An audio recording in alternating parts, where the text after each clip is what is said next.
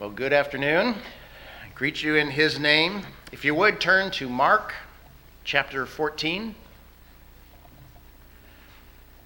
The context of our passage is late in the ministry, the earthly ministry of Christ. Mark 13, Christ talks about the signs of his return. If you want to be a doer of the word regarding eschatology, you have 3 commands.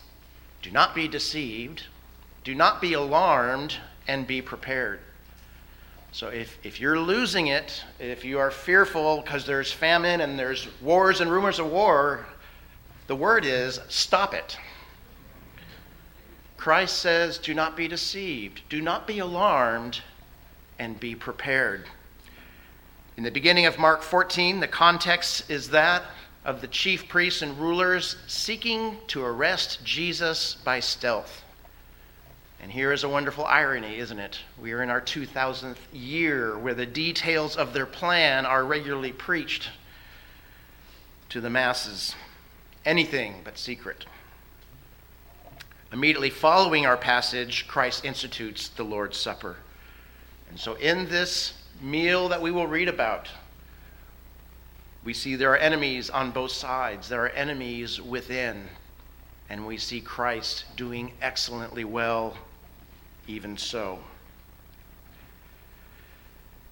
Mark 14, 3 through 11 shows the great differences between Judas and Mary. And we have great instruction for our soul in this passage. The believer should know and fight against any tendency or degree in which we look like Judas. All that is in line with Mary is something that we should cherish and instruct our soul with and seek after. Christ's words in this passage are of the highest instruction and a great foundation for good to our souls. And so with that, let us read the Word of God, Mark 14, verse 3. And while he was at Bethany in the house of Simon the leper, as he was reclining at table, a woman came with an alabaster flask of ointment of pure nard, very costly, and she broke the flask and poured it over his head. There were some there who said to themselves indignantly, "Why was the ointment wasted like that? For the ointment could have been sold for more than 300 denarii and given to the poor." And they scolded her. But Jesus said, "Leave her alone. Why do you trouble her? She has done a beautiful thing to me. For you always have the poor with you, and whenever you want, you can do good for them, but you will not always have me. She has done what she could. She anointed my body beforehand for burial. And truly I say to you, wherever the gospel is proclaimed in the whole world, what she has done will be told in memory of her." Then Judas Iscariot, who was one of the 12, went to the chief priests in order to betray him to them. And when they heard it, they were glad, promised to give him money, and he sought an opportunity to betray him. Brethren, let's pray. Heavenly Father, we thank you for your word. We bless you for Christ and his word. As we have just sung, he sets his will before our eyes. He shows us that way of righteousness. And now we as your people are gathered at his feet that we would learn from Christ, the shepherd of our soul. How we thank you for this true account of the works of love that abound through Mary, that the deeds that Christ said were his delight was a beautiful thing. Lord, help us also to be those who refuse and do battle against any willfulness in sin, any wickedness, Lord. And even in this, we bless you that you keep wickedness in bounds. We see it here before us. We extol Christ because of it. We cling to him and ask for your help to understand and to do according to your word. We ask all these things in Jesus' name. So here we have 7 comparisons of Judas to Mary and 4 applications. Let's dive in. The first comparison is Judas had position and title. Mary was a listener and a friend of Christ. Jesus was a man. Judas was with the disciples. Judas was trusted with the finances. He was followed by other disciples. In John 12, we see that he probably led the charge in the accusation against Mary, and that the others willfully joined in with him. They became a band of one mind, determining for themselves what was good and right and what should have been done. He had a position, he had influence. Mary, on the other hand, had no such position. She was perhaps Jesus' best listener. Christ's words went deep within her, and most of what we see about Mary is not seen by the human eye. She saw the need to act, and she understood how to act with Christ at this time of opportunity. Judas' official capacity in his office is being outshined by a greater life, a greater position, if you will, that is no position at all. His heart is like a basket over a lamp. And despite being given such an advantageous platform to show forth Christ, he puts forth himself. Brethren, let us remember that position can never compete with a heart filled with the love of Christ and a love for Christ. We see this in verse 3. In fact, as we are born of his Spirit, it seems to be something against our very birthright that we would have the thought, I cannot please Christ unless I hold an office, I hold a position, I hold some special education. It seems to be something of our birthright that we were born into a principle that says, my heart is filled with love for Christ. Think of those throughout the ages that have shown forth love to Christ. A leper with nothing, a paralyzed man for 38 years, a man who was lame and then was dancing. His only possession in life is that he could now dance. There was not a position, but there was love to Christ, and this outshines. Position can never compete with a heart filled with love for Christ. And this is a great distinction.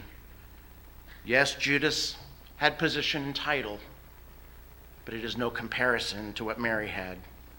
A second comparison, we see that Judas took while Mary gave.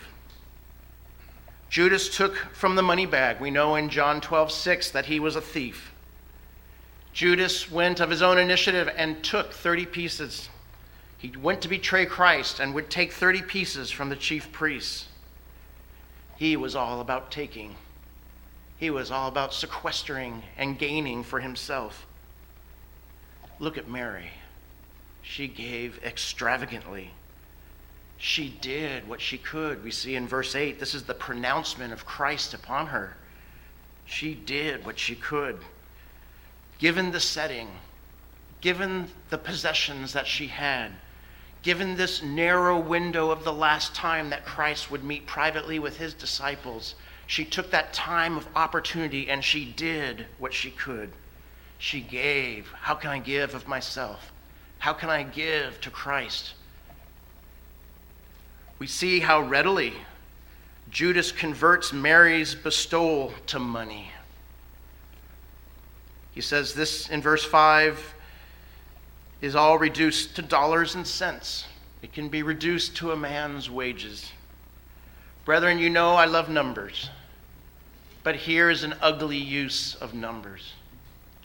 Imagine if your mind were expanded beyond its capability and you could picture a banqueting hall, and you could picture it in all its dimensions.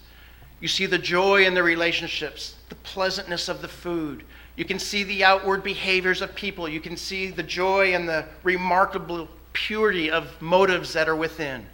And let's say your mind could see even more than that your mind could see the spiritual realm at play, how Christ is displaying his kindness to realms and dominions beyond our understanding.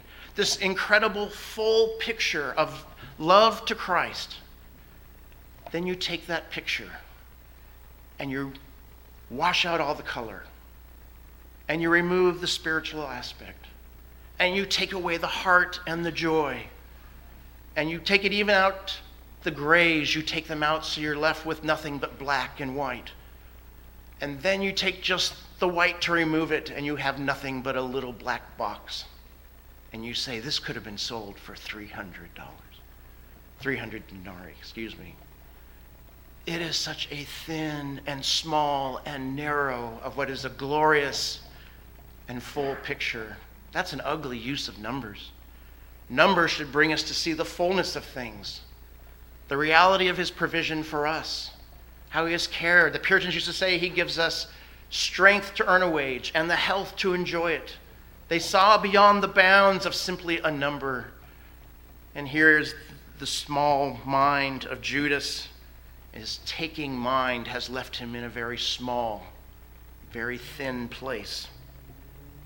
Mary's expression is of great depth. It is exceedingly beautiful, and Christ calls it as such. It is very timely on this last night where she says, I must honor Christ as time remains. It is perfume on the day of his burial. Christ will not always be among them, but she alone senses the urgency to bless Christ. She alone senses the need to give unto him while there is still time. This is indeed a great comparison between the two, that Judas would take and end up with nothing, and she would give and end up with everything.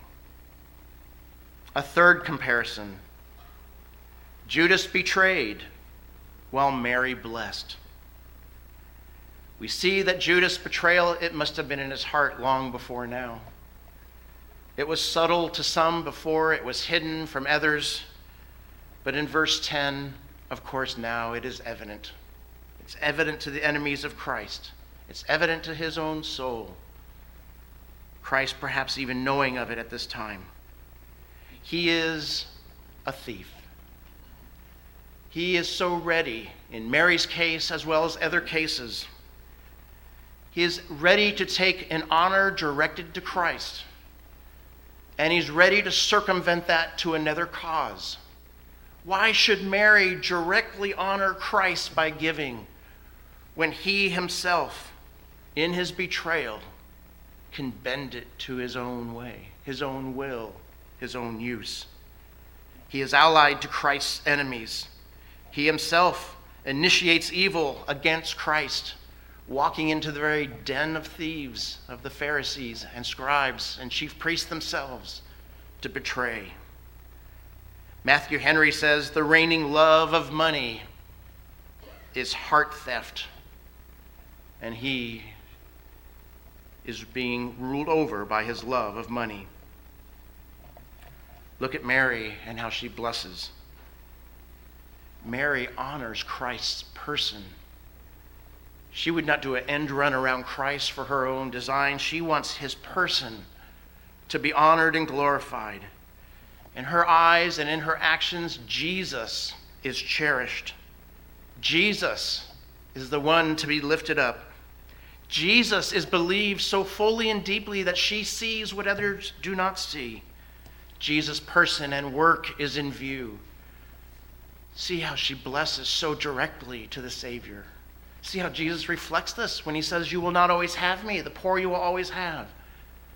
Her giving is so much on the right track because her giving is so directly tied to the person of Christ. You may tell her of another good work, and it can indeed be a good work, but she says Christ is the one to be honored first and foremost. And in this way, she blesses. And so we see in the great darkness of Judas' betrayal, Mary is a great blessing. Our fourth contrast, our comparison, Judas used Jesus while Mary loved Jesus.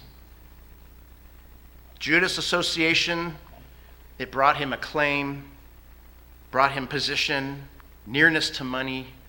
Even in a very strange way, it brought him clout with the organized leaders that opposed Christ. It brought him travel and exposure and reputation among the disciples. In these, he found various uses. His purposes for himself was the king of his life. Judas used the treasury as a point of control. He used the position to influence others. He used the position to subvert funds. His king was his own purpose. He used Jesus. And brethren, the world as well as ourselves know, when you see a presentation of Christ, maybe on TV, and you see Christ as being used as a platform for money, don't our hearts sink that the honor of Christ is subverted and someone would take this? Those actions that we see, when they are true, that someone would take a position, are Judas-like. They are betraying Christ. They are using Christ to that end. And in contrast to this, we see that Mary sweetly loves her Lord. Her heart was crushed over the death of her brother. And where does she take her cares and her heart? Where did her heart go? It went to the feet of Christ. He cared for her. She was weeping at his feet. Mary was driven by love to care for Christ now before his burial. And she will be the one to show up after his burial because her love for Christ didn't know a bound. Even when she came into this meeting, she had to violate some social norms because her love did not know a bound when it came to honoring directly the person of Christ.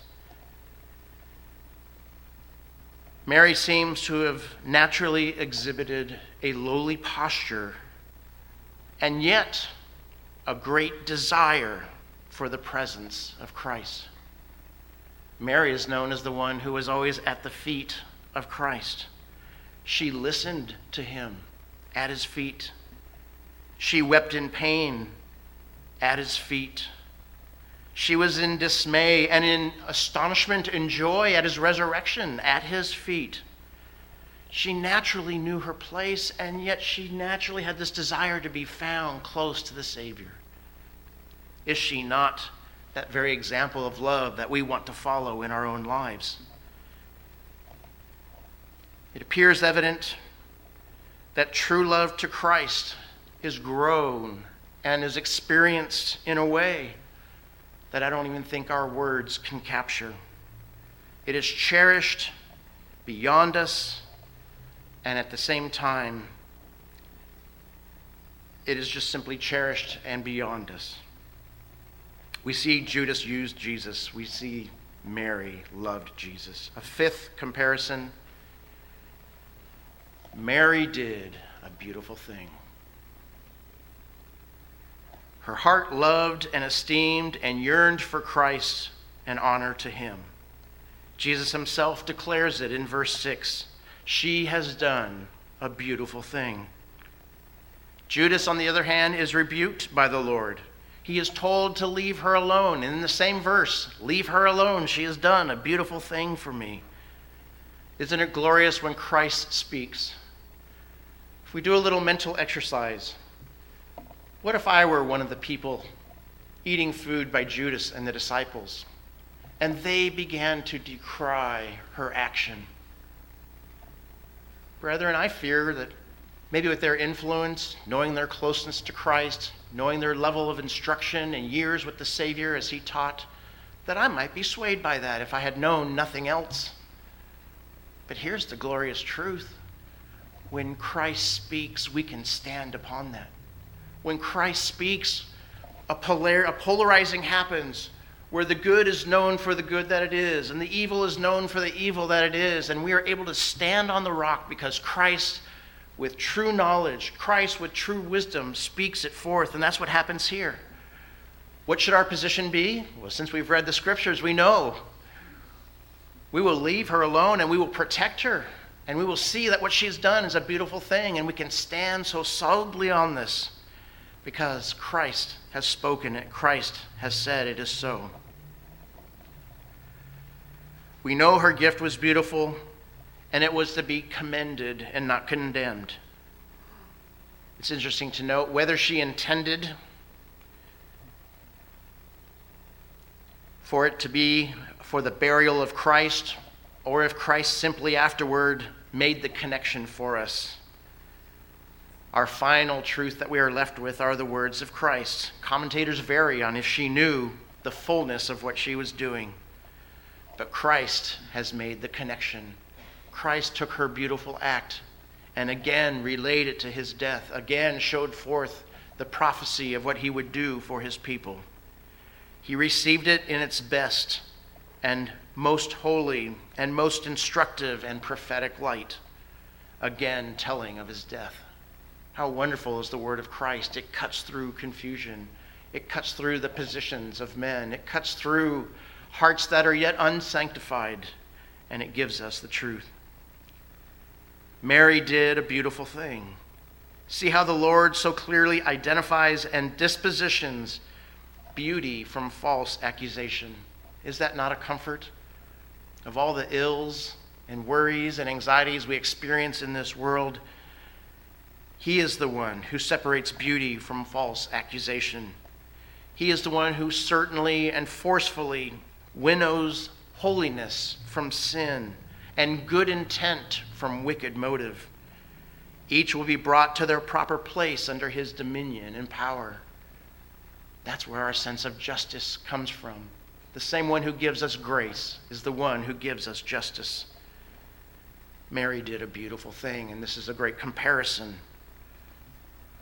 Strong contrast to Judas. Sixthly, Judas sold Jesus while Mary served Jesus.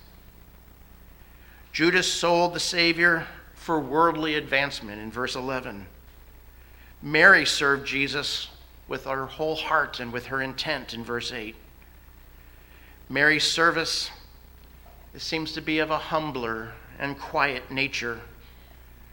Her service was in the vein of settled listening to the Savior and not in the harried moving of pots and pans of the same event. She was of a more pensive nature. Rather than hurrying to Jesus to fix the actions of her dead brother, she came afterwards to the feet of Christ. They say still waters run deep, and this seems to be the way of Mary. While others feast, she alone anoints the Lord who is nearing his death. Judas sold Jesus, but Mary served Jesus.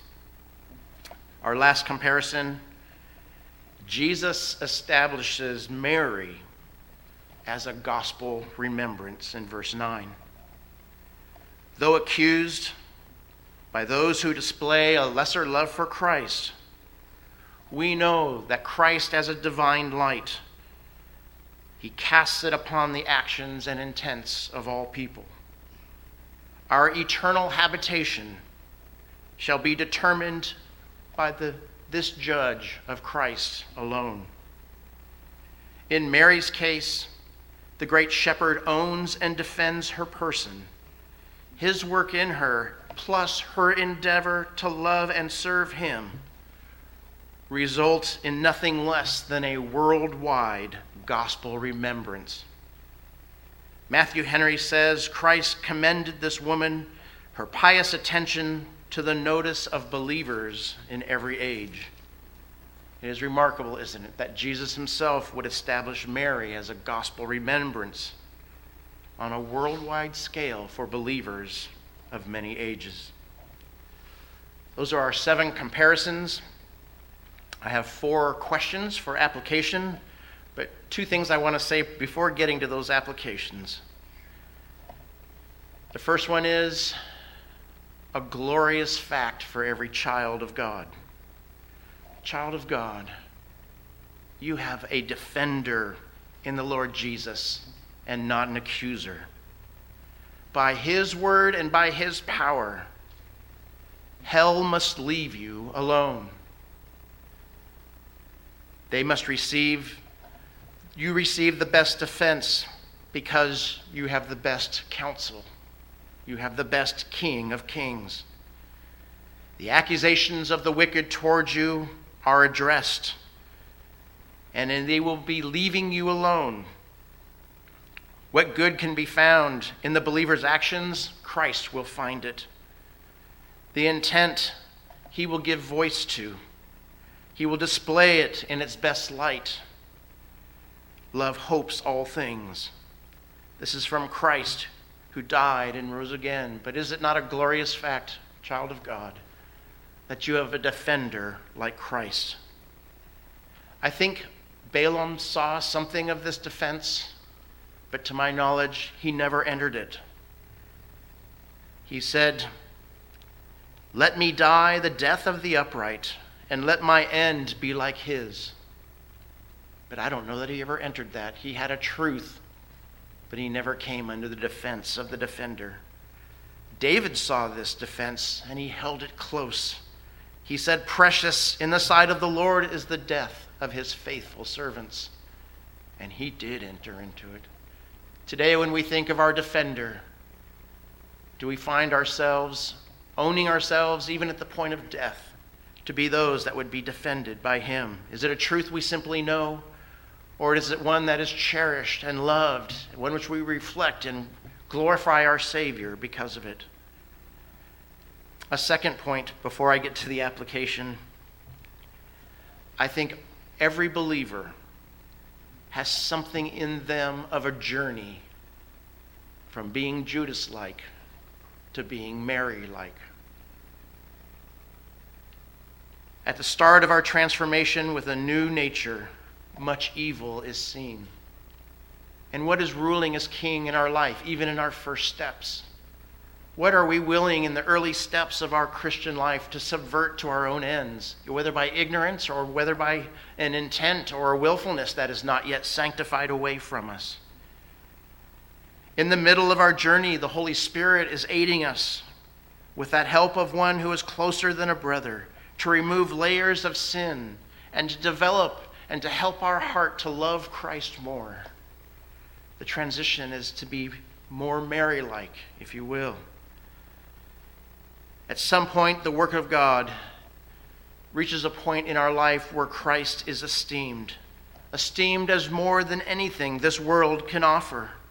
All position and power and influence and riches, even security, falls like dust when compared to the glories of Christ and how we long for him to be glorified. And I think that's why this is such a wonderful passage. We want to refute those things that are Judas-like. We are born of the first Adam. We have everything it takes to be a Judas. But with new birth, with a new spirit, with the help of his Holy Spirit, we start this journey to show forth love to Christ. Yes, at times in much weakness. And many times we look at ourselves and say, I'm partially following Christ, and I'm partially being dragged back by the old man. But we will move forward. Christ is to be glorified. And then at some point, it dawns upon us, this world has less and less to hold me here. And the pull and desire and focus on Christ draws me forward. I am ready to go as he sees fit. I am ready for him to have preeminence. Our words are like that of John the Baptist. May he increase and I decrease. And it begins to resonate so deep within our hearts that we see a love has been formed in our deepest soul. Glorious truth, you have a defender. Our journey and example in this passage is wonderfully instructive. 4 questions for application. The first, and perhaps these are best in your prayer closet, best with the help of the Holy Spirit. The first question is, are we troublemakers or beautiful? When I look at my life, or this past week, the things that I have said, the actions I have taken, how I've responded and perceived brethren, the world, do I show myself to be a troublemaker? They should have done it this way. Or do I see myself as doing something beautiful to Christ by pointing to him? Judas cut down the people of God. Those with a tender, listening, and serving heart didn't matter to him. He was a troublemaker. Mary anoints Jesus in response to his word with a deeper understanding, and she finds the opportunity. She did what she could, and it's beautiful. Second question: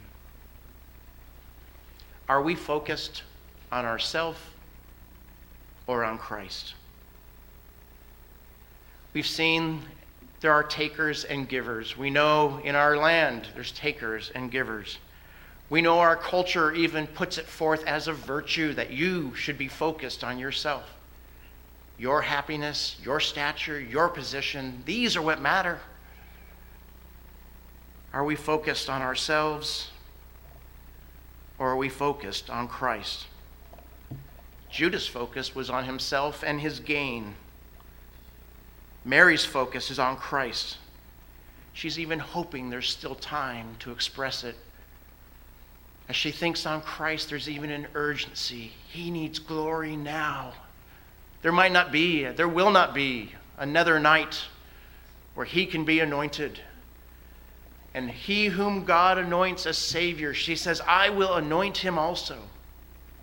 Because her focus is on Christ and not on herself. She has an urgency to express it. Now is the time. Now honor Christ. This is the focus of her heart. Do we have the same? Thirdly,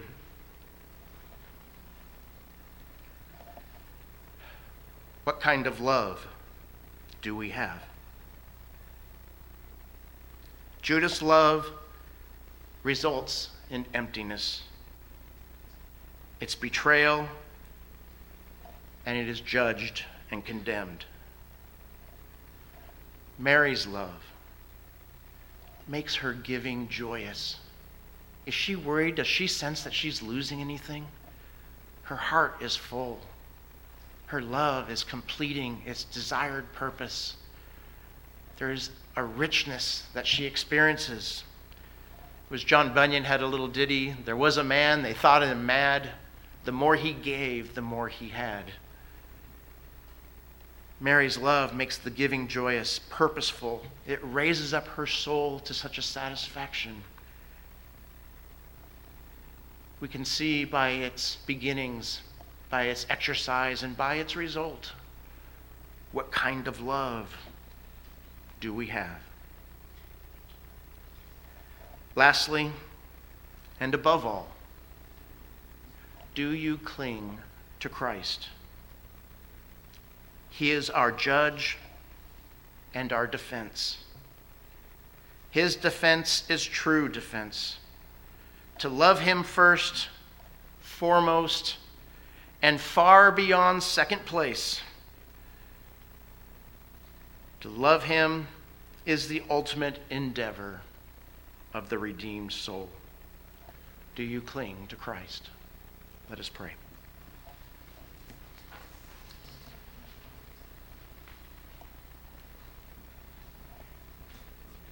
Heavenly Father, if we did not have the Scriptures to show forth to us the richness of a Savior like Christ, we would never know. We could never dream this up or imagine it. A Savior who would come and die for us to raise us up. A shepherd that would love his sheep so well. A father that is so tender with his children. Residing in such perfection and holiness, and yet taking from the depths of sin and misery and drawing us forth in him to a glorious end. We could never come up with this except it be shown us.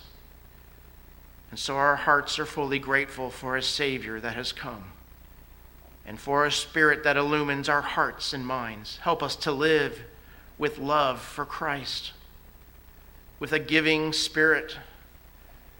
Our eyes are fixed on you.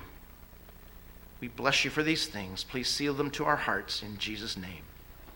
Amen.